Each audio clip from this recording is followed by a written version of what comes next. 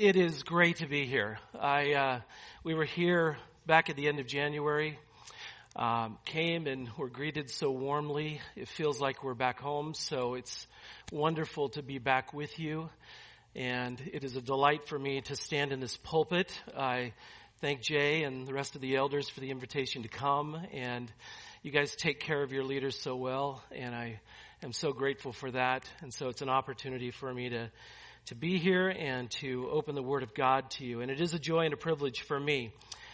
Today, the message that I want to share with you is very close to my heart. It's a message that has basically struck a chord with me over the last number of years. And it's a message that I believe applies to each and every one of us sitting here this morning. It is a message that is really reflected in the last song that we sang, which is to keep our eyes fixed on heaven above. Again, keeping an eternal perspective, and especially when the trials and the difficulties and challenges come to our Christian faith. I think it is safe to say this morning that over the last several years, many of us have had our share of difficulties and challenges. We know that we live in an unstable world, and I'm sure that every one of us sitting here this morning has had to deal with a certain level of personal instability as well. That instability is part of what it means to be a Christian living in a fallen world, but for some, that instability can seem insurmountable. Well, this morning I want to do what is on the heart of every pastor, and that is to lift you up with a word of encouragement. In fact, what I'd like to try and do for you today is to help you regain your perspective, your focus with regards to the Christian life. And it is to have a biblical perspective, and especially as we try to make sense of the difficulties that come into our new life in Christ. Well, the only way that I know how to encourage you, and to encourage you the best, is to direct your attention to the unchanging and infallible Word of God. And that is what I want to do this morning. No doubt when we are faced with discouragement, despair, and we begin to lose our perspective, what is best for us is to keep our eyes fixed on Christ and to run and take refuge from the Word of the Lord. No doubt there are many passages that you can think of that come to mind for you to find comfort and security and stability when things are going tough and things are difficult.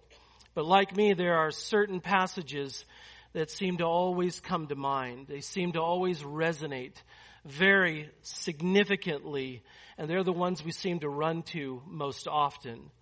Those verses not only remind us of God's sovereignty, His love, His mercy, and His care, but they really point us to that one place where we need to go for true hope, and again, for a sense of true spiritual revival.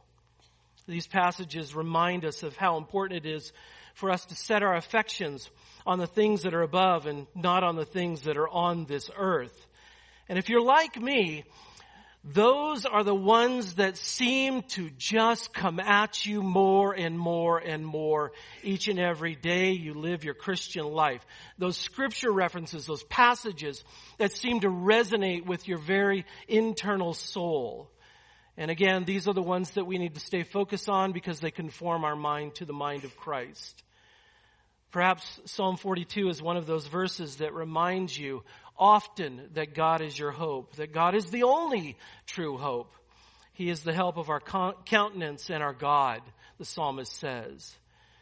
It's interesting, the psalmist goes on to say that when we're confronted with despair and our soul has become disturbed within us, what are we exhorted to do? Psalm 42 says, hope in God, for then I shall yet praise Him. And why? Why is it those circumstances when difficulty comes and we need to focus our mind on God, find our hope in Him, that we shall praise Him? Why? Because He is the help of our countenance and He is our God. Likewise, Lamentations chapter 3, the prophet Jeremiah reminds us not only that God is faithful, but his loving kindness and his compassion never fails. It's interesting that when you read those verses in the context of Lamentations 3, Jeremiah, with overwhelming despair, says, "This I recall to mind, therefore I have hope." Well, why such hope, Jeremiah, especially in a time of difficulty? It is because the Lord's loving kindnesses indeed never cease, for his compassions never fail. In fact, Jeremiah goes on to say that they are new how often? Every single morning. Great is your faithfulness. The Lord is my portion. Once again, the prophet or the writer of Scripture says, therefore I have hope in him. Well, it's these and many other passages that are really meant to give us divine encouragement in a deep time of discouragement and despair. And no doubt there are many other passages, and many of those are etched in our minds. But for me, the most comforting passage in all of Scripture really is the text that I want to bring before you this morning. When I am tempted to give up, when I am tempted to give in, this text reminds me that I need to persevere no matter how difficult the trial gets. And it's here that I find my greatest encouragement to really maintain a proper biblical perspective.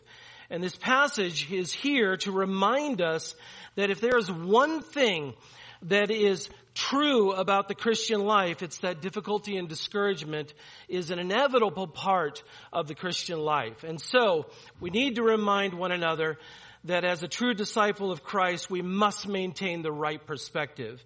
And we need to stay focused on heaven above, and especially when those difficulties come rushing into our lives, like the unrelenting surf of the sea. Well, let me be clear to you this morning, without any ambiguity whatsoever, those times of difficulty will come.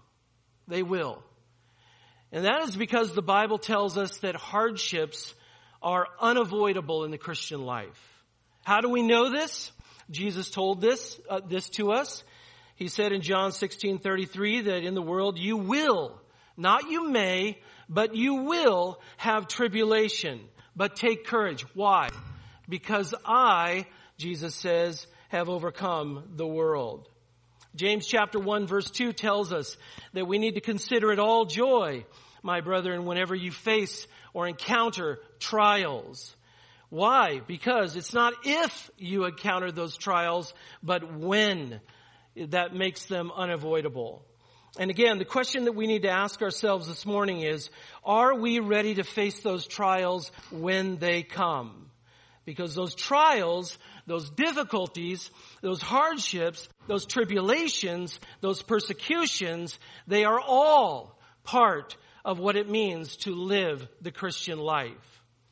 And the more significant question that I want to try to answer this morning is, how are we going to face those trials when they indeed come? What perspective are we going to have when it comes to dealing with the content of those trials?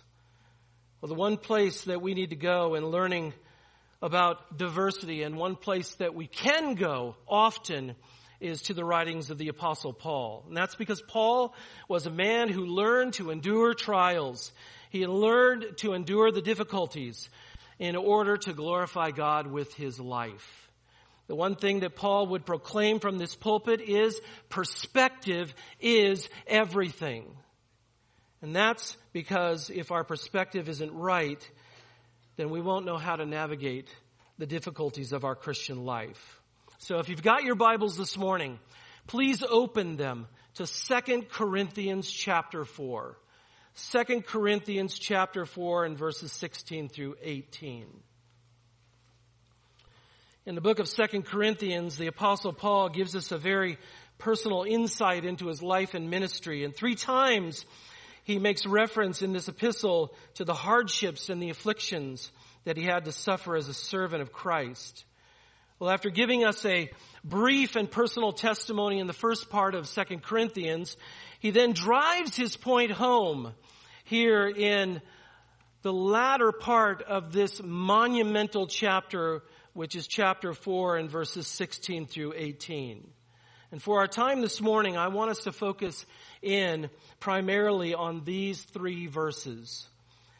Verses 16, 17, and 18, this is where the Bible gives us three principles for dealing with life's difficulties.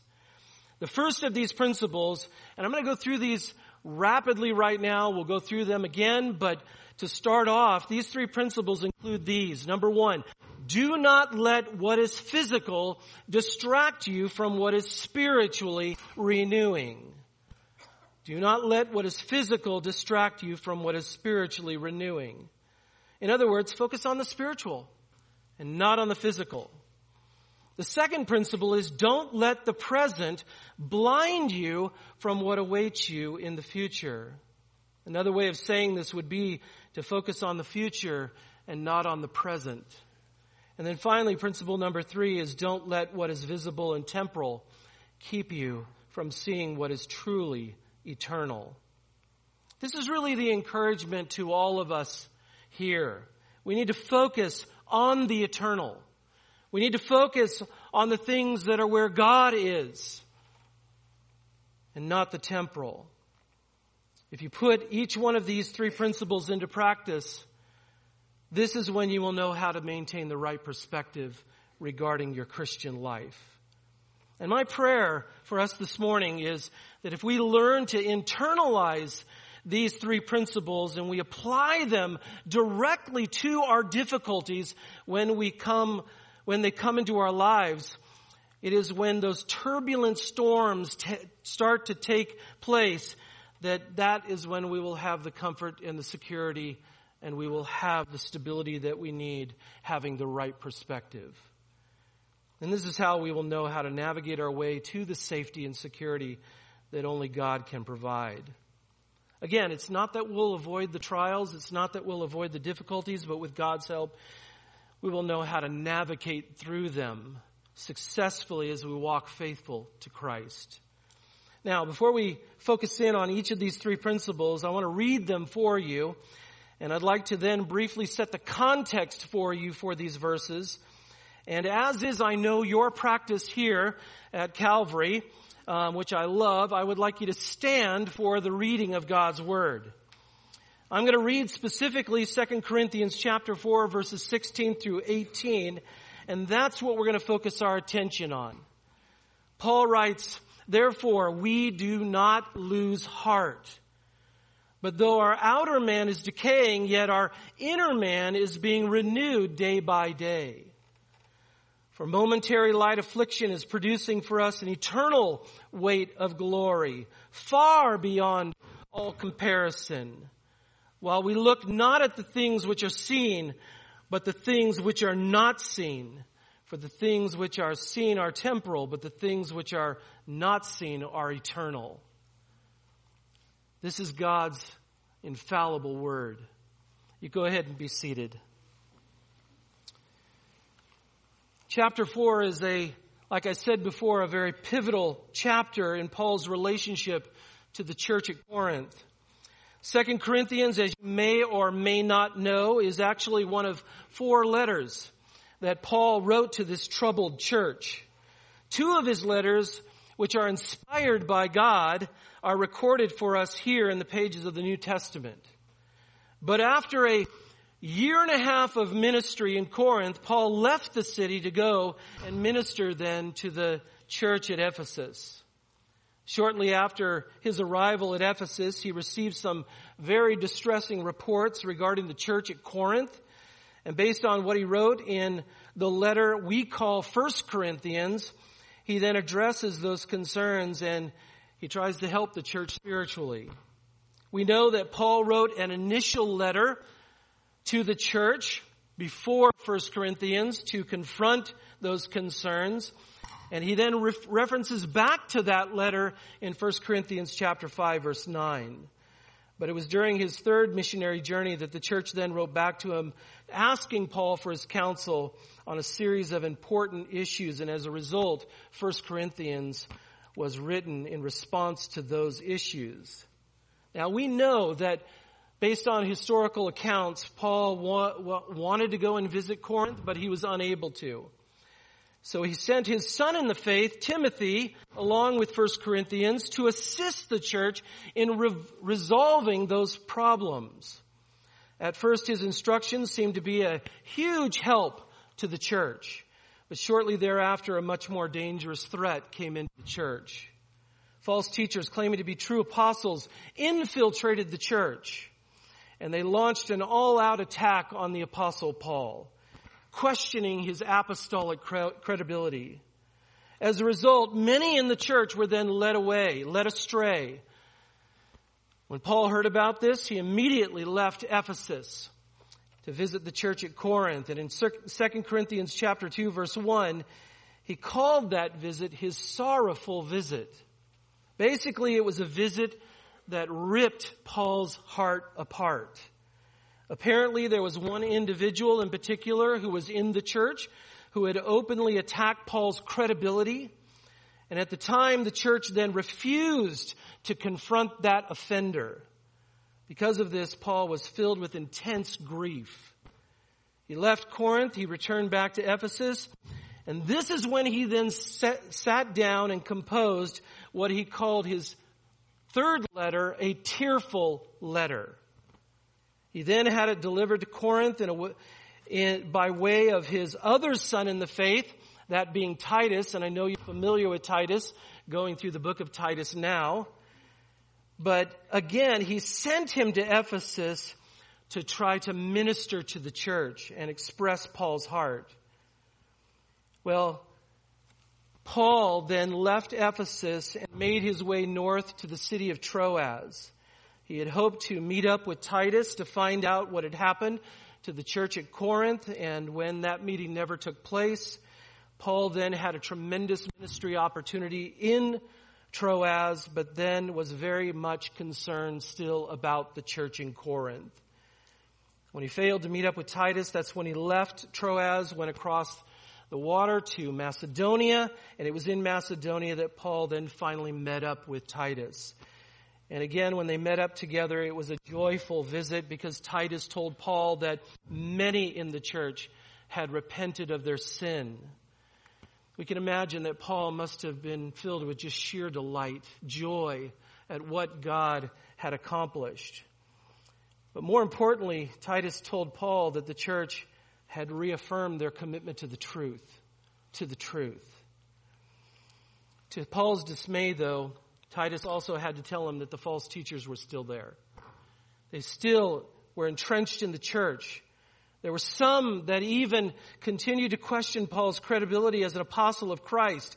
And so from Macedonia, most likely from the city of Philippi, Paul then sat down and he wrote 2 Corinthians to defend his apostolic ministry against their vicious attacks. He knew that all he could do was to remind the church of what they already knew. Not only did Paul reaffirm his love for the church in this wonderful 13-chapter letter, but again, despite the false accusations and the malicious attacks, Paul then reminded the church, the faithful believers there, that they were not to be discouraged. This is when he wanted the rest of the church to not lose heart.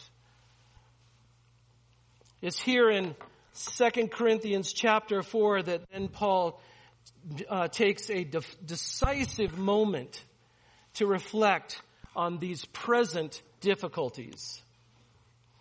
He concludes his thoughts by giving the church one of the most important principles that we could ever learn concerning the Christian life. And that overarching principle I want you to see here very clearly is in verse 15.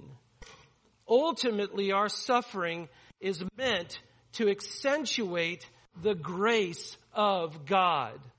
And this is one principle that I want you to just leave with today, is that The purpose of our present suffering as we endure as servants of the Lord Jesus Christ is meant to achieve one single purpose, and that it's meant to glorify God in the midst of intense difficulty. That our suffering, our struggles, our difficulties are meant to spread the grace of God to others so that their giving of thanks abounds to the glory of God. It's with that context that we come then to verses 16 through 18. Paul says here, in order for your thanks to abound to the glory of God, here is the perspective that I want you to have so that you don't lose heart.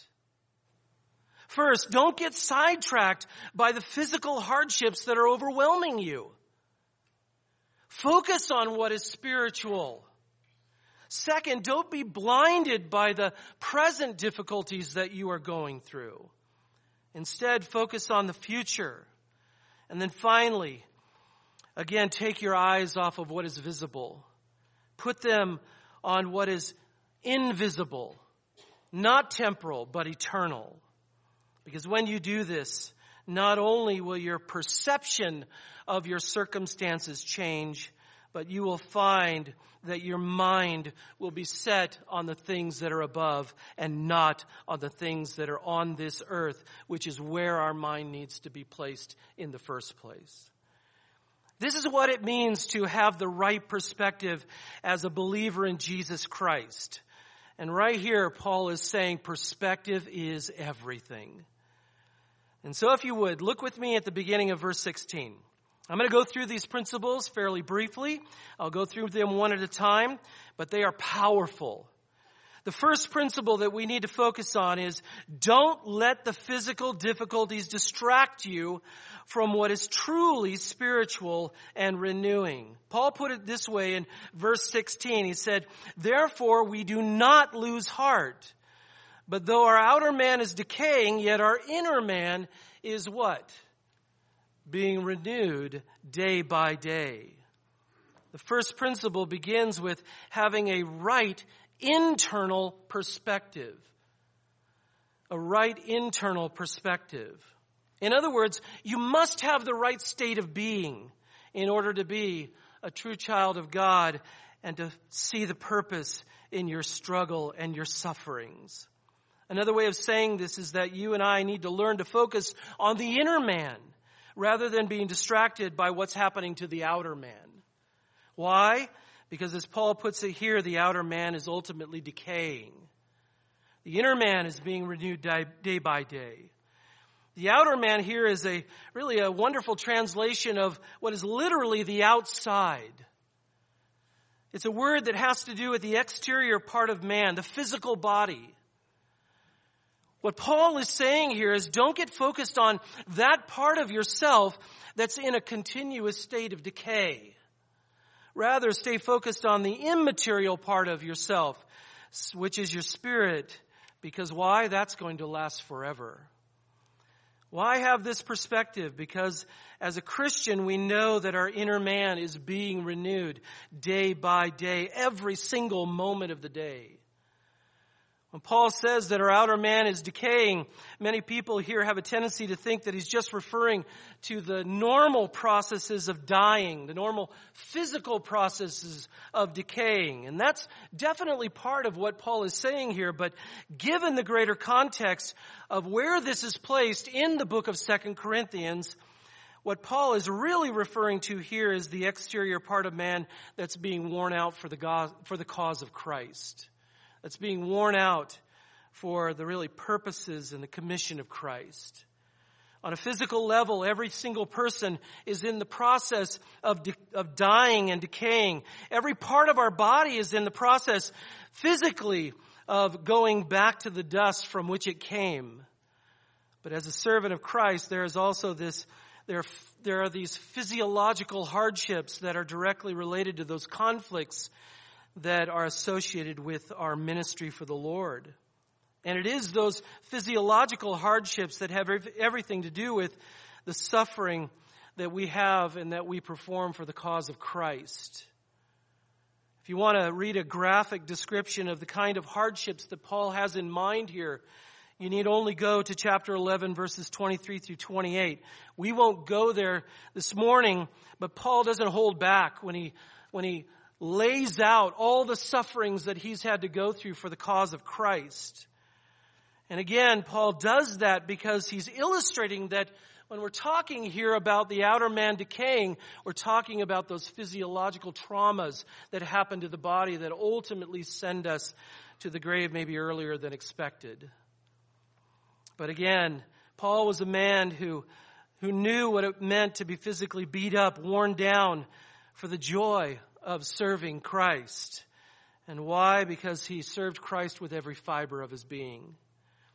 Every time I find myself going through a trial, any kind of trial, whether it be a small trial, a big trial, a minor difficulty or a major difficulty, I need to remind myself to put your feet in Paul's shoes, walk the way he walked, so that you understand really what it means to suffer for the cause of Christ.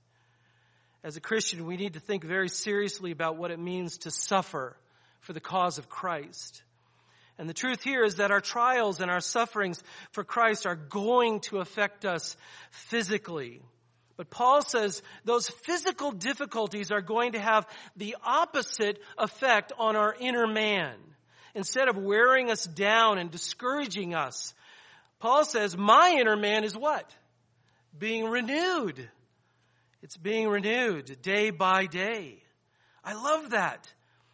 Paul knew that the internal and the immaterial part of himself was far more significant than the outer, external, physical body that he had. He knew that the day was coming when he was going to lay this carcass aside and exchange it for something that was far more substantial. And that's because he was living every single moment of his day in that moment that he knew his glorification was about to arrive. Likewise, you and I must be encouraged to live exactly the same way as he did. Paul took great comfort in knowing that what was really important was not his own physical security, but the sanctification of his eternal soul. And again, Paul knew that was happening because his inner man was being renewed. And that was what was going to last forever. That, as long as he was suffering for the cause of Christ, this meant that he was going to have to die ultimately to his outer man. Clearly, Paul wanted to be just like Christ. He knew that the reason for his afflictions, for his difficulties, for his challenges, the tribulations that came in his life were so that, in fact, look back at verse 10 in chapter 4 here. It was so that the life of Jesus also may be manifested in our body. Again, Paul had such clarity in his perspective. He knew that the physical hardships, again, would never cease so long as he lived in this earthen vessel. But as he says in verse 7, each and every day was another opportunity to learn that the surpassing greatness of his power will be of God and not of ourselves. So here Paul says he wanted every day of his life to be renewed to a true knowledge according to the image of the one who created him. And no doubt Paul passed along this principle to every single church he had the privilege of being involved with. In fact, Paul told the church at Philippi, the place from where he wrote this letter, that he considered everything a loss compared to the surpassing value of knowing Christ Jesus, my Lord. And Paul made it abundantly clear that he wanted to know Christ and the power of his resurrection. How was he to know that? He wanted to know it because he needed to know it through the fellowship of sharing in his sufferings, so that he could be conformed to his death. Well, the question that we need to ask ourselves is, do I have that same perspective? Do I really understand what it means to live for Christ? Do we really understand what it means to suffer like Christ? Or are we trying to shield ourselves from those trials that God then brings into our life to conform us to the image of the one who created us. Make no mistake, God is the one who allows trials to come into your life. God is the one who has ultimate sovereignty over all of those. And just to drive the principle home by way of application, I want you to consider this one foundational truth. When we are weak physically, when we are at the end of ourselves, and there is no other place to go but to God, this is when we are finally at a place when we can be made spiritually strong. How do we know this? Because at the end of this wonderful letter of 2 Corinthians, Paul writes these amazing words. He says, "Therefore, I am well content with weaknesses, with insults, with distresses, with persecutions, with difficulties for Christ's sake. For when I am weak, then I am strong." I am strong.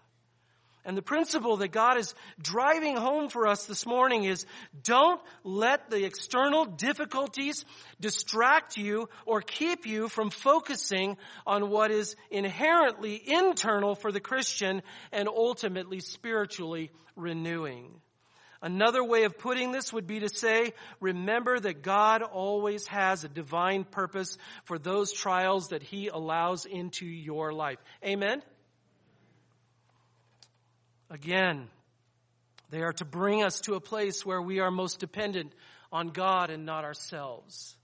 For when I am physically, emotionally, and psychologically at the end of myself, and I have absolutely nowhere else to go, nowhere else to turn for help other than God, then Paul says that's when I am spiritually strong. And the point is this, our perspective must be spiritual and not physical. It must be spiritual and not physical. Every day could be that day when I finish my race for Christ. And personally, I'm reminded of this every time I hear of someone who is about to die. I tell you, physically, it is so painful to watch a friend or a loved one deteriorate before your eyes. However, the spiritual principle that Paul is bringing across here for the Christian life is this. It is not until that EKG machine goes flatline that we then truly live for Jesus Christ. We must die to ourselves each and every day. And Paul says it's the sufferings that we experience now that are achieving for us something far more significant than anything that we could possibly imagine. And that then brings us to principle number 2, which is found in verse 17. Not only do we not want to let the physical difficulties distract us from what is spiritually renewing, but don't let the present difficulties blind you from what awaits you in the future. Look at verse 17. Why should we have this perspective? Well, Paul lays it out here. For momentary light affliction is producing for us an eternal weight of glory far beyond all comparison. This is perhaps one of the most exciting verses in all the New Testament. Not only did Paul know that his physical sufferings are what made him strong spiritually, but they also had the effect of securing his heavenly reward. When we suffer for Christ, and I mean when we do what is right before God, we must learn to view our earthly existence from heaven's perspective and not from earth's perspective. Why? Because our momentary light affliction is the means that God is using in our life to safeguard our eternal reward. This is such an amazing statement by the Apostle Paul here. Paul's physical afflictions were constant. They were physically intense. And yet, he also says they were momentary. They were light. How can you say that, Paul? I haven't even gone through a fraction of what you've been through to suffer for the cause of Christ. What do you mean here?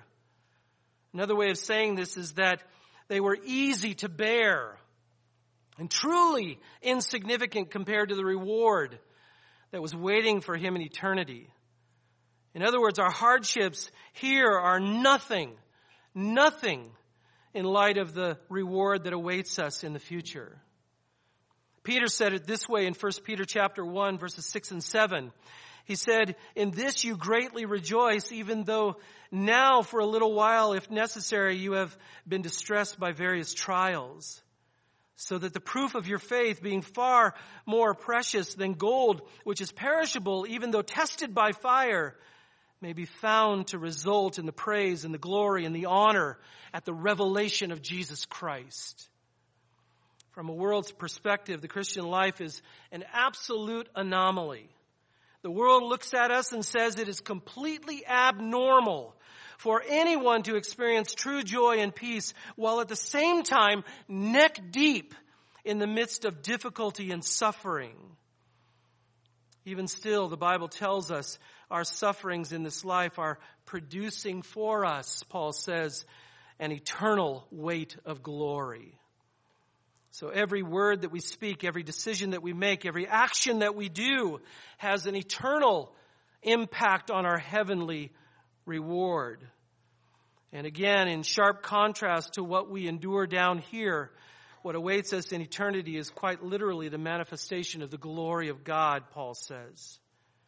As a Christian, we must be reminded that there is a direct connection between the suffering of this life and the glory that awaits us in the future. Why? Because the two are part of the exact equation that it takes to unlock God's purpose for our life.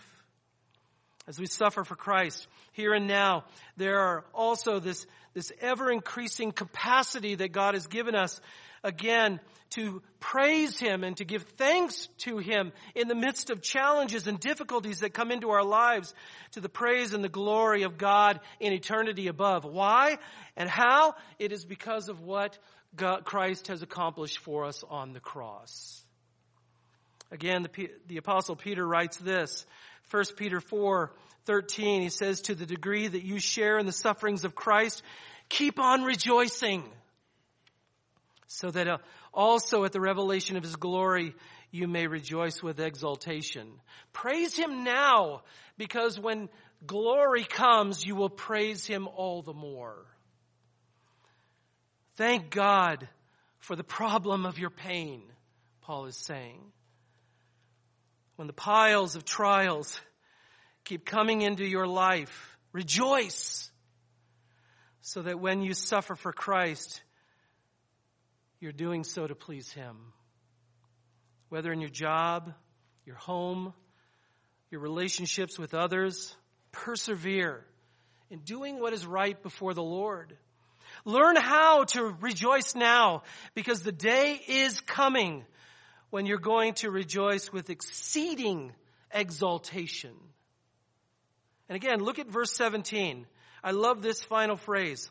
It's the phrase, "far beyond all comparison." Paul says, you and I have no idea what kind of eternal weight of glory we are going to receive for our momentary light affliction in this life. Yet for those who suffer for doing what is truly right, your eternal reward will be far beyond all comprehension. Literally, the phrase here is hyperbole to hyperbole, or excess to excess. It is a phrase that Paul uses here to exceed all limits. All limits. And again, one commentator puts it this way: it is beyond the possibility of overstatement or exaggeration. We just can't even fathom it. We can't fathom the glory that awaits us. And again, you and I have absolutely no idea how to describe really the glorious inheritance that awaits us in the future. We see, again, passages all over the Scriptures that tell us what it's going to be like, but to imagine it, to see it, to experience it, we have no comprehension. Paul says, don't let the present blind you from what's ahead. For the beleaguered Christian, this is the strongest expression of our complete confidence in the future glory that awaits us at the coming of Christ. To put it another way, the difficulties of this life are minor when compared to the wonder of our eternal salvation. God says, don't let the difficulties that are right there in front of you wear you down spiritually. Don't let them blind you to what God has prepared for you in the future. Focus on the eternal weight of glory that awaits you when you're going through that difficulty. And then finally, principle number 3, which is verse 18. Don't let what is visible and temporal keep you from seeing what is truly eternal. Verse 18. While we look not at the things which are seen, but at the things which are not seen. For the things which are seen are temporal, but the things which are not seen are eternal. It's interesting, throughout these 3 verses, just these 3 verses, Paul continues to make one sharp contrast after another. The first contrast that he makes is between the outer man and the inner man. The second is between our momentary light affliction and God's eternal weight of glory. And now finally, here in verse 18, the contrast is between the things which are seen and the things which are not seen. In verse 18, the difference between the things that are seen here and unseen are as great as the expanse that exists between those things that are temporal and those things that are truly eternal. Paul says our perspective must be fixed on the eternal realities, not on the temporal realities of this life. Why? Because this is what we need to work hard at seeing. I want you to keep in mind here, fixing our eyes on the things that are eternal is not an instinctive thing for us. We have to work hard at it. Everything about this world is telling us to do the exact opposite of what Paul is having us focus on here. And not only is it hard to stay focused on what is eternal, it actually requires painstaking effort on our part to just take the concentrated time to focus in on it. That's why daily Bible reading, daily time spent in God's Word will renew your mind, conform your mind to the mind of Christ so that you can have that perspective when you go through these trials. What God is saying here is that our Christian perspective begins when our perspective is readjusted heavenward, when we fix our eyes on eternity. And that can only happen when we are in a right relationship with Jesus Christ. In Colossians chapter 3, verse 2, we're told to set our mind on the things above and not on the things that are on this earth. According to Philippians 3:20, we are to set our mind on the things above. Why? Because this is where our citizenship is. It is in heaven. Paul says our citizenship is in heaven, from which we also eagerly wait for a Savior, the Lord Jesus Christ. Are you eagerly waiting for the Lord Jesus Christ in the midst of the trial and the difficulty that comes into your life? Or is your focus set on that trial? Again, we need to turn our gaze heavenward. As a Christian, our home is not here. Instead, it's in that place where God is endless, undying, everlasting, and eternal.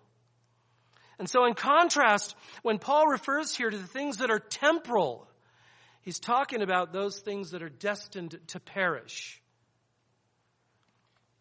This includes everything that you and I can see with our physical eyes, touch with our physical hands. Paul says it's all going to go away. It is all going to be gone. It is rapidly decaying. Eventually, everything you see around you will disappear. The allurements of this passing world should hold absolute, no lasting interest for the believer who is in Christ. Instead, we should fix our mind on the realities that are destined to last forever. For us, those eternal realities include 2 things: the glory of God and the eternal souls of mankind. Our responsibility is to live for Christ. It is to proclaim the gospel to the world. Paul said it this way in Philippians 1:21, "For to me to live is Christ and to die is what? It's to die is gain. But so long as I'm here, I continue to proclaim the gospel."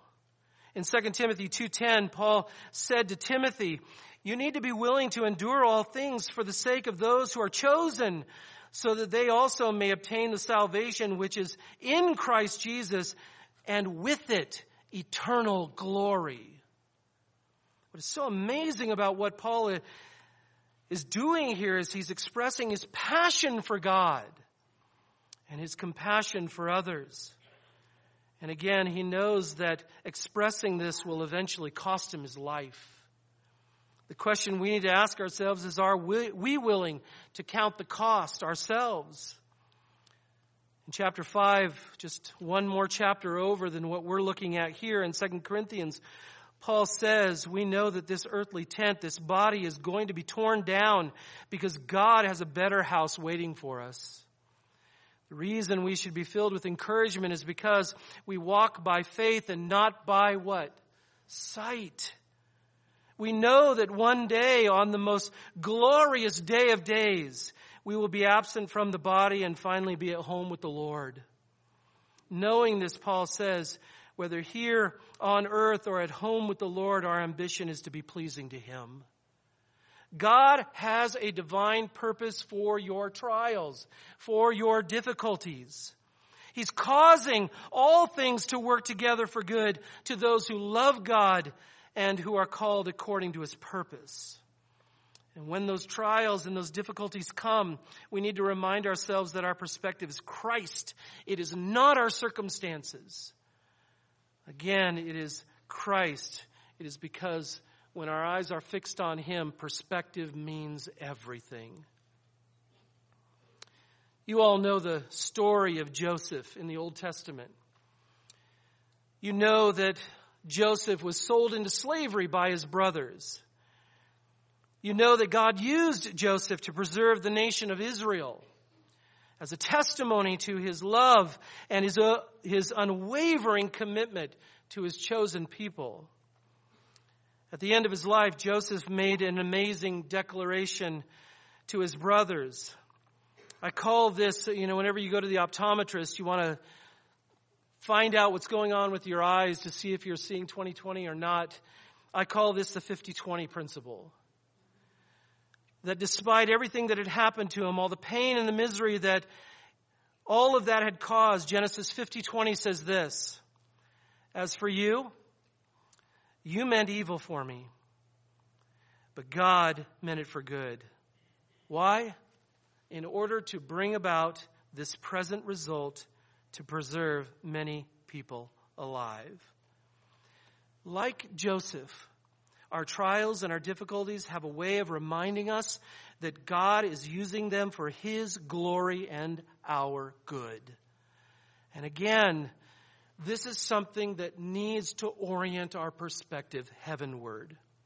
Thomas Watson, the great English Puritan, once said, "Affliction has a way of quickening our pace on the way to heaven, that when God lays men on their backs, it's then they look up heavenward." I love that.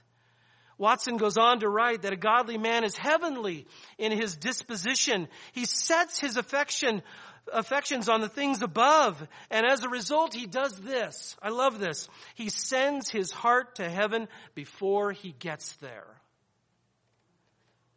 Well, if I can encourage you this morning, when your trial comes, and it will, when it seems insurmountable, and at times it will, recognize that God is the one who has allowed this momentary light affliction to come into your life. He allows it for His purposes so that His perspective, again, will become our perspective. And it will be spiritual rather than physical. It'll be future rather than present. It'll be eternal rather than temporal. And even so, when those trials come, and they certainly will, may we all, in response to those difficulties, be those, as Thomas Watson wrote, who send our heart to heaven before it's time for us to get there. Amen? Let's pray. Father, we are so grateful for the trials and the difficulties that come into our life, and that seems like such an unusual statement to say, especially in a world that tries to avoid every obstacle, every difficulty, every trial. But Lord, you allow these to come into our lives to conform us to the image of Christ. You allow them to come so that we can see the surpassing value of knowing you and seeing that the power is of you and not of ourselves. Father, you allow them to come in so that we can see Christ, our Savior, the one who bore eternal punishment for our sin, who rose from the dead and gave us life eternal. Father, we need Christ. Christ needs to be the focus of our life, but he also needs to be our life. If there is anybody sitting here today that's going through trials and doesn't have this focus, who does not know you, I pray that they would come to saving faith now. But for those of us who struggle and the trials seem insurmountable, I pray that you would give us this eternal perspective. Help us to look up to heaven with a smile on our face and to say, Lord, it's only a matter of time before we get there because we're sending our heart there now. I pray, Lord, that you would strengthen us in the days ahead. I pray that you would give us, again, your grace and an overwhelming thanks for what you have accomplished for us in Christ. And in doing so, may your gospel be proclaimed and may many come to saving faith in Christ. We pray this in our Lord Jesus' name. Amen. Scripture quotations taken from the New American Standard Bible. Copyright by the Lockman Foundation.